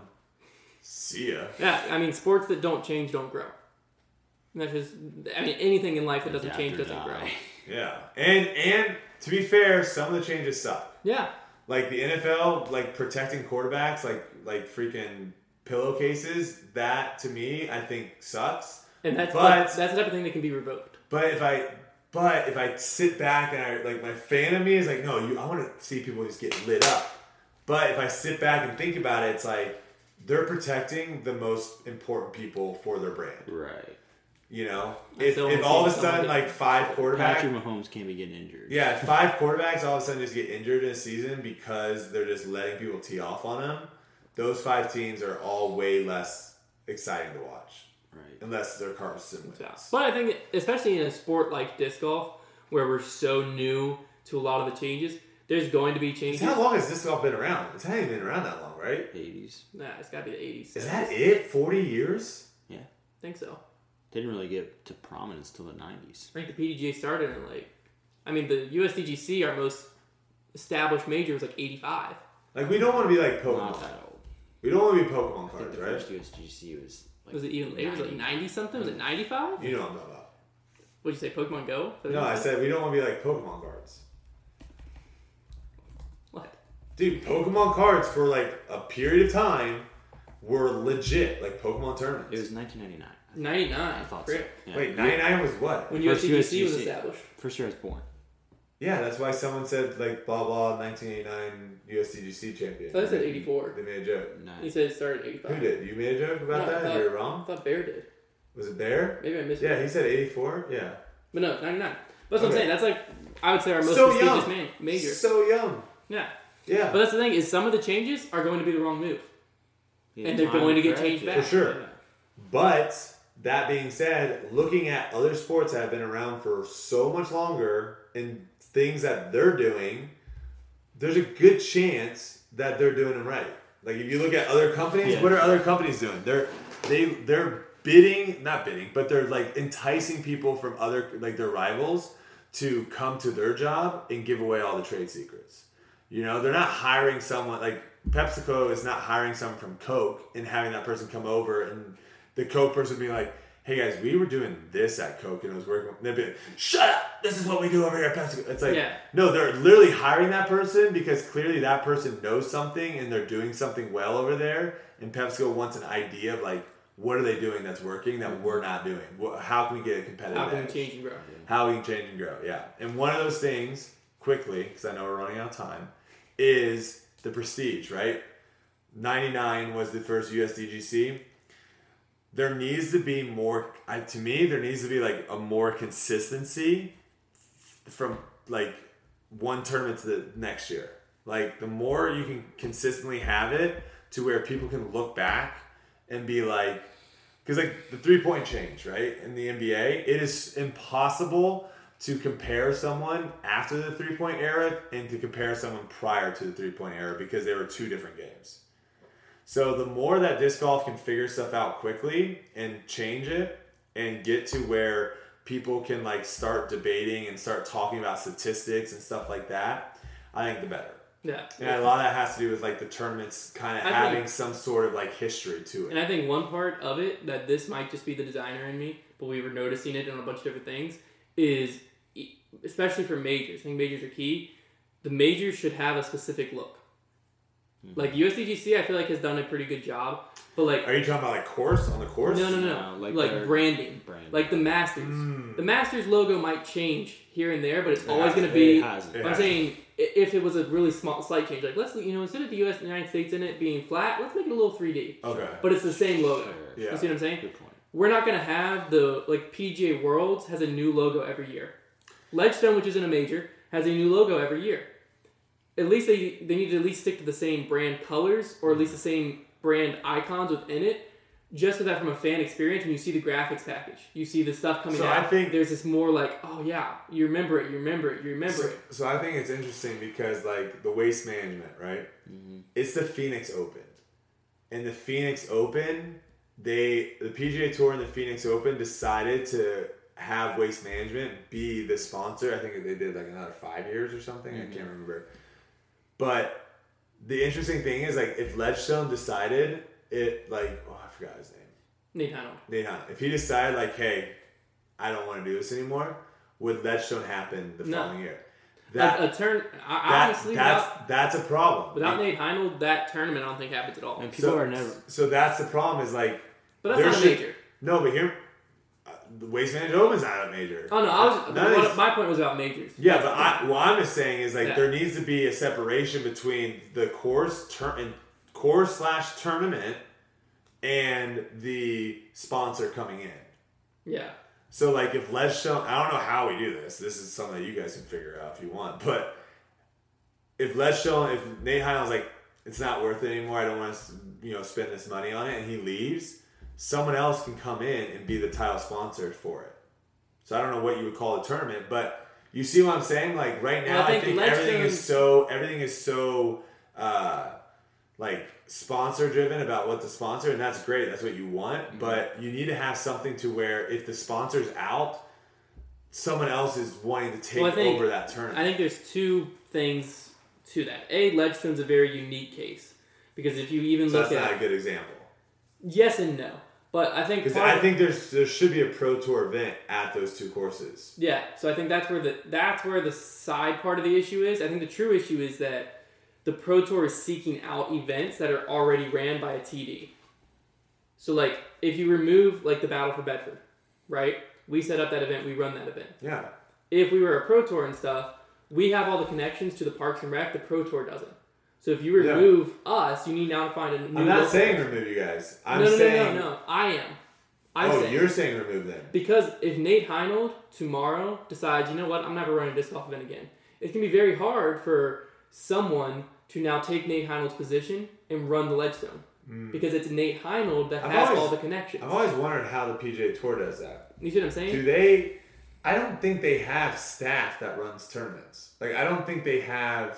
if they're just using in-house people? Or... Like, I think it's almost the same model that disc golf has. I don't think they have, like, a tournament director person goes around and does... The course runs the tournament, I would imagine, for the PGA Tour. Yes. Because it's not at a public park, but you have to go get... I think. So that's where disc golf's always going to be different, unless we start having private courses. That's why I think in disc golf, if I'm the Pro Tour... But the course is also removed, though. So, like, when Bethpage... Like, the course... I'm saying that a tournament is not fully reliant... In the PGA Tour, I would be mind-boggled if a tournament was fully reliant on one singular person and their connections, and not a brand's connections. You see what I'm saying? It's a little bit easier too. Who sets up the tournament? It's a little bit easier too because disc golf courses are typically not just disc golf courses. A lot of times they're parks and other properties. But I'm saying if it was the Pro Tour and like, hey, I'm Nate Heinold reaching out to you on behalf of the Pro Tour. So now if it's Nate Heinold gone, the Parks and Rec are used to, okay, hey, sorry, Nate Heinold's no longer here. I am Hunter Thomas reaching out to you on behalf of the Pro Tour. Well, I think the Parks and Rec aren't. I think the PGA Tour. I think the PGA Tour for sure is heading sponsorships. Yeah. Mm-hmm. For tournaments. That's what I'm saying. For sure. There's too much reliant on the TD right now and not enough on the tour. To where if TDs crumble somehow, like if a TD is removed, it's going to be hard for the same event. The Pro Tour might be just thinking, we're just going to give up on that one and we're going to move into a different event, which removes the whole prestige. I feel like we need to have... I need to reach out to some of my PGA Tour people. Well, I think it'd be fascinating to hear the behind the scenes of how they run certain things. Yeah. Because I think they definitely have people there making sure things are run properly and done properly, but I don't think... I feel like they would be in charge of, like, fan experience. Yeah, they have, like, certain things, like, this is where we're going to set up the pro shop. This is where we're going to do this and this and this. But I think there definitely are people on the ground that are working on the next year. Like, as soon as the tournament's over, they're starting to work on next year's. Sure. That aren't connected to the PGA Tour. No, that makes probably sense. Course people. But I'm saying I think it's also the sponsorship potentially too. Yeah. But I'm saying I don't think that. Right. I don't think that it's all riding on the back of literally one guy. No. Yeah, you don't want that. That's what I'm saying. Like that. Like Nate Heinold right now, he represents Ledgestone and he puts on this event, and he's connected to the Parks and Rec, and he's also connected to the Pro Tour. What it should be is like the Pro Tour got Ledgestone as a sponsor. They're almost hiring Nate Howell to run their event for them, type of a thing. He's always in Illinois. He's running that event. He is the Pro Tour's TD. Instead of like if the Battle for Bedford became like, let's say that we just called it the Foundation Battle for Bedford. If the Pro Tour ever came in and was like, hey, that's going to be a Pro Tour event, the name doesn't change. It's now the Foundation Battle for Bedford. No, it would. It would, because the Pro Tour would start... it doesn't right now, is what I'm saying. Oh. That's why it's the Ledgestone Insurance Open. Yeah. Instead of being Northwood Open, presented by Ledgestone. Oh, yeah. You see what I'm saying? See what you're saying. But I think the PGA Tour doesn't go to a course and say, hey, we want to run an event here. Who's doing this? Like... But they also aren't going to a course and being like, oh, what events are you running right now? Correct. As a local event that we could take on and be this event. Correct. That's what disc golf's doing. Yeah. They basically have their events. But this is something I feel like would be interesting to dig in a little bit more, because I don't think I have all the knowledge in it. But I definitely know, like, the Genesis Invitational, for example, that is played out in California at one of the sickest courses ever, which I think is was it Ridgeview? Something. I'll look it up. But... an absolute beautiful course. If it's right now called the Genesis Invitational. If Genesis dropped it and said, we don't want to do this anymore, they would find another sponsor and it'd be called something else. And you would know it as that, but you would know it's at that course. The Pro Tour PGA Tour wouldn't be like, all right, this is gone. We're not coming back to this course anymore. Right. So it's like the PGA Tour, in my mind, I don't know how it works. I would love to talk to someone about this, but I think they have like hand-picked certain courses that work really well, and then they go out and say, hey, we're going to run an event at this course. Do you want to sponsor it? Hey, do you want to sponsor it? Hey, do you want to sponsor it? And then they work with that sponsor on the name of the tournament. I gotcha. Because, like, realistically, the tournament the most popular tournament I would say for casual fans, like the Waste Management Open, right? If they really wanted to, they could call that the WN. They could call that the big kahuna. Yeah. You know, they would be able to be in charge of what they wanted, but they wanted their name on there. But in the PGA, it's like the course has the emphasis more than the name. Correct. Whereas, like, I was literally earlier in this podcast saying Ledgestone, and you're like, what course? Correct. Because we refer to Ledgestone instead of Northwood Gold. Yeah. Or Lake Eureka. Yeah. So you would say, like, yeah. And that was a conversation that we kind of had about, there's a lot, people know so many golf courses based off of, like, the actual course and not so much the tournament. You could probably go up to a lot of people and say, hey, like, what tournament is played at this course? And they might not actually know the tournament name, but they know the golf course. Yeah. Which, in disc golf, I think it would be backwards. Yeah. Like, they might know the tournament name, but they don't actually know the course. Yeah. Right. And the problem with that is if anything ever happens to whoever's sponsoring it or something, like you said, a TD, whatever, now that name is completely gone, and we have no connection to the course. Yeah. So, like, MVP, what does that stand for? Does anyone know? The disc. That's the manufacturer. MVP Open. Sponsored by MVP. What? Yeah. Ew. I didn't even know that. I thought it stood for something. No, because it used to be the Vibram Open. Because Maple Hill. It was the Vibram Open. Back when they made discs. Back when Vibram was the main sponsor. But Maple Hill is a great example because I might be crazy in this, and people might be thinking I'm crazy. But no, I think Maple Hill is a great example because Maple Hill was able to switch from the Vibram Open to the MVP Open because it was the course that was iconic, and not the tournament. There's not a lot of courses there's like none that have the kind of, other than Winthrop. There's like Winthrop Gold is another great one. Those are like the two big boys as far as like courses that are iconic. Yeah. Yeah, I think there just needs to be, and this is also something that can be done with the media companies, can be done a little bit maybe better with the Disc Golf Pro Tour of like really just name dropping, like just keep saying, like, I think they did it at the tour, like the tour championship. Like I heard the Hornets Nest a lot. Good point. They brought it up a lot in coverage, and it would be interesting to go back and listen to coverage at Northwoods and listen to coverage at Lake Eureka and see how many times they say Ledgestone versus Lake Eureka and Northwoods. Right. They'll be like, man, that's just like what it's like here at Ledgestone, not like here at Lake Eureka. They'll say Lake Eureka some. I think tournaments that have 2 courses is where it gets a little tricky. Yeah. Because like when I refer to the tournament, 90% of the time I just say Ledgestone. That is when there's 2 courses, that is tricky for sure. Because then when I say Ledgestone, Northwood might come to mind for you, but Lake Eureka comes to mind for me. Mm-hmm. When I say the word Ledgestone. So like Jonesboro. I don't even know what that course is. No idea. What's Jonesboro though? That's just where it the is. Location. Jonesboro Open. It's in Arkansas. Jonesboro, Arkansas. Yeah. But I have no idea the course. Is it Disc Side of Heaven? No. Yeah. Yeah, Disc Side of Heaven. Yeah. Kind of proved my point there a little bit. Yeah, you did. It took me a while to get that one. And I should know this stuff. Yeah, so it's like, I think pushing the actual, because like they talk, like the Masters, for example, they talk about Augusta. They talk about Augusta like it's a person. Yeah. Like it's alive and breathing. It's like the flowers, those the two, water. Those features. 2 things need to go. Those 2 things need to go hand in hand. Yeah. I think. I could see it for sure. Because then also it makes it a lot easier for like the fans to connect to it. Because they could be like, oh, I want to go and play Hornets Nest. That's where they have the Tour Championship. Versus like, I want to go play Jonesboro. And it's like, okay, well, where is that? And you're like, we got to look it up. I don't even know where they play it, but it looks cool. Yeah. I don't know. That's kind of a weird tangent of tangents. I mean, I think this podcast, if nothing else, gave us a lot of future podcast topics that we can research deeper. Yeah. And the PGA Tour thing is fascinating. Yeah, I think we can. I think. Would you guys bring someone on if I could get someone from the from the tour? Yeah. That could give a little bit more background to that, because I think it'd be very interesting to kind of hear.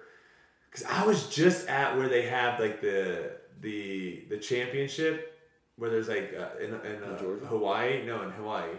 That sick course in Hawaii that they play. Where they have the tour, they have the, what I'm talking about. The Tournament of Champions. Tournament of Champions, yeah. I was just there, and Kailua, is that what it's called? Kailua, yeah. That's course. Kapalua. Of course, crazy. Yeah, you can like on hole 18, you can hit like a 400-yard drive. It's disgusting. But I watched that tournament like twice, and I knew the name of that course almost. Yeah, so that's something. Yeah, and it's not. But I feel like the sponsor was like running the show. Mm-hmm. Because I was in a lot of the meetings, and I feel like the sponsor had a lot of say in what was going on and like how they wanted the tournament to run and all that. Because at the end of the day, they are paying the big bills. It reflects on them, yeah. They pay the big bills, but the PGA Tour has like guidelines. They have like standards. This is what we have to do. We have to have this. We have to do this. Yeah, and this is where your freedom is. Yeah, but it's just one of those things of where it's also a big thing because like the I didn't know this. I don't even know the sponsor's name, but I know it's the Tournament of Champions. I know it's another Hawaii. big thing. I feel Hyundai. Like is was it Hyundai? It was in previous years. Does golf, and this might be the last thing we can talk about because the camera battery is probably gonna die. But in golf, do they have like hole sponsors and stuff, or is it like Hyundai is the sponsor? If BMW is doing it runs a tournament, then they might highlight a par 3 and have a car behind it. You can win. So that was something I was talking to Jeff String. But no, that's what I'm saying. So it's much more exclusive. Like you're not going to see the sponsor. If you're the sponsor of the tournament, you got everything. That's what you're seeing. Exactly. You're not seeing Dark Horse other sponsors. Because right now the Pro Tour is the one setting all this stuff up because they have to set it up for. A little bit for Infinite, a little bit for this company, a little bit for Jomez doing sponsored. But that's just because that's the only way they can make the money they need. They have to do that in the time being. Yeah. But I think in the future, I think that's where a big separation comes. Is like if we sponsor an event and we are like we're the sponsor, we are like everyone on our side. So I think there's a difference though. There's a difference between the tournament sponsor, and then the PGA Tour has sponsors for food. Yeah. Drinks so and you will see them. But I'm saying on course stuff. I think that's where a big difference on course it's PGA Tour or the tournament sponsor. Exactly. You're not gonna see some random sponsor on one hole. But I did talk to Jeff Spring and I said one of the weirdest things to me is ace pots. I think that's like a very like lower tier tournament feel. Like if I'm playing in like a tournament that wants to have the prestige and wants to have the professionalism, putting money into an ace pot is very strange. Yeah, It's just like a side bet. Well, there shouldn't be side. Why are you betting side betting in your? in a PGA? You think LeBron is side betting before a game? Like, hey guys, That's definitely illegal. That's what we're doing. We're side betting. Well, not really, because LeBron would be betting on No. Hey. No. It's the same thing. You're betting right now against everyone saying, hey, I'll put $5 in that I make an ace. And it's the same thing as LeBron saying, I'll put $5 in that I make a half-court shot. It's the same exact thing. What's the difference? He's affecting a whole team, and you're affecting yourself. Like, I don't think if golf had an ace pot, it'd be weird. It would. I mean, it's also a little less. And you weird choose right if you now want to when or not. There's no other money riding on it. Like, there's not like disc golf gambling really. I think it's weird. I get it. It does seem. It's like a out of strange place. thing when I'm going to play a disc golf pro tour event and my main goal is to win the event. And the guy goes, "Hey, you want to join the ace pot?" I'm like, "What?" Why not throw $5 in? Your ace might get like $1,000. I think you're missing. Like, I don't care. I don't see where that affects anything at all. It's a weird thing. But what does it affect? Taking it away. How does it make it more or less professional? Because to a fan, heck, I didn't even know Pro Tour had ace pots. I did not. It changes nothing to me. I don't know if the pro tour has it.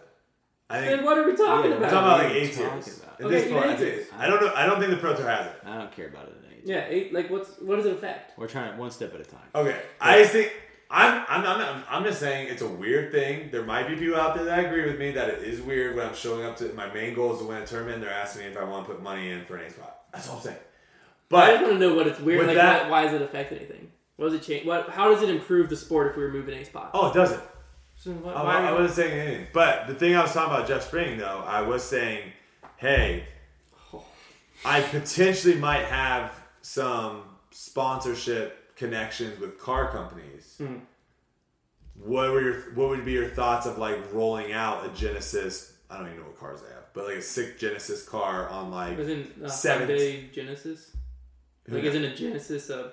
Not important. Who knows? Not important. Pretty sure it's But- Hyundai. Not important. USDGC isn't Disc Golf Pro Tour. I get it, but they have the iconic 17. Yeah. So you just roll that bad boy out. You put it on the water in the back, right and behind it. it's sitting there. And if someone aces, they get that. Like to me, that's a cooler thing than an ace pot. That was what I was put trying. $5 in. That's you right. gotta have a No, chance everyone to has it. It But would like be way that more was expensive to do that in disc golf though, because in ball golf it's pretty cheap to do that because no, it's not expensive. It's not in ball golf because Oh. the odds of you making a hole The in one. insurance on Yeah, it. the insurance. Didn't think about that. Right. In disc golf, the odds of an ace on 17 are so much higher than an ace. You're right, a you're hole in right, one. You you're just put it on a very hard hole. Yeah, it would have to be on a really hard hole, and it would still be a lot more expensive. Maybe it's a smaller car. Yeah. Because I brought that up before, and I think it was to my dad or somebody who was like, well, you got to think about the chance of that actually happening in disc golf. But my buddy did it. My buddy did it at a charity event. He didn't have to pay for it.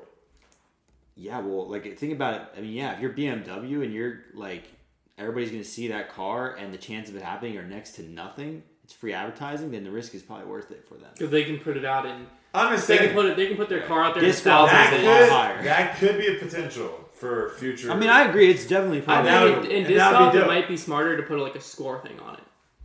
Score thing. You shoot a certain... You no, shoot that's 18 under. stupid. That's nobody wants to see that. They want to see it go in and then they jump on the hood of the car. And they drive That's off. the dumbest thing ever. It's not some Bob objective. Barker hands I was the trying to keys make and it drive more... off. I was Whatever. trying to change the probability. Stay out of that. Grow up. I just keep using that one ever since you said it to me in the video. Do you want to? I was just trying to change the probability. The final thing. Do you want to tell people your thoughts on aces and disc golf? Thank you guys so much for watching. We will be back here next week with another weekly podcast. Is that a Patreon only? take? Maybe I'll give it on Patreon. I don't even really have a take. He just thinks I have a take. No, you do have a take. You force a take on me. No. Forced to take on. No. I'm being bullied into a corner. Absolutely not. All right, let us know in the comments down below whether you agree with us, you disagree with us, you think we're crazy, or you think we're amazing. Really, any of your opinions, I would love to hear them. Also, if you're listening on Apple Podcasts, go ahead and leave a review. How many do we got? I think we have 120 something. Let's Almost get to 130. 200. Let's do it. Let's get to 200. Yeah. So even if you're not on Apple Podcasts, head over there, leave a review. Whether you love us, whether we're trash, we read them all and we appreciate all of them. And also leave the comments down below. You know, we still are in the middle of the off season. We didn't talk much about moves. I think there'll be some more moves coming up that we can talk about more as that happens. But outside of moving from Like different companies, Muse. outside of like movement with that, let us know what other topics you'd like to see in this off season. And is there anything else you're gonna say as a final goodbye, Brodie? The 10,000 member giveaway is going down on the Discord very soon. Yeah. And you got to be a member of the Discord to see it and to it's pretty have good. a chance of winning it. It's a disc of mine and it's a disc of Paul's, so Yeah. it should be pretty nice. That's pretty fire. Yeah. So, other than that, guys, we will talk to you next week.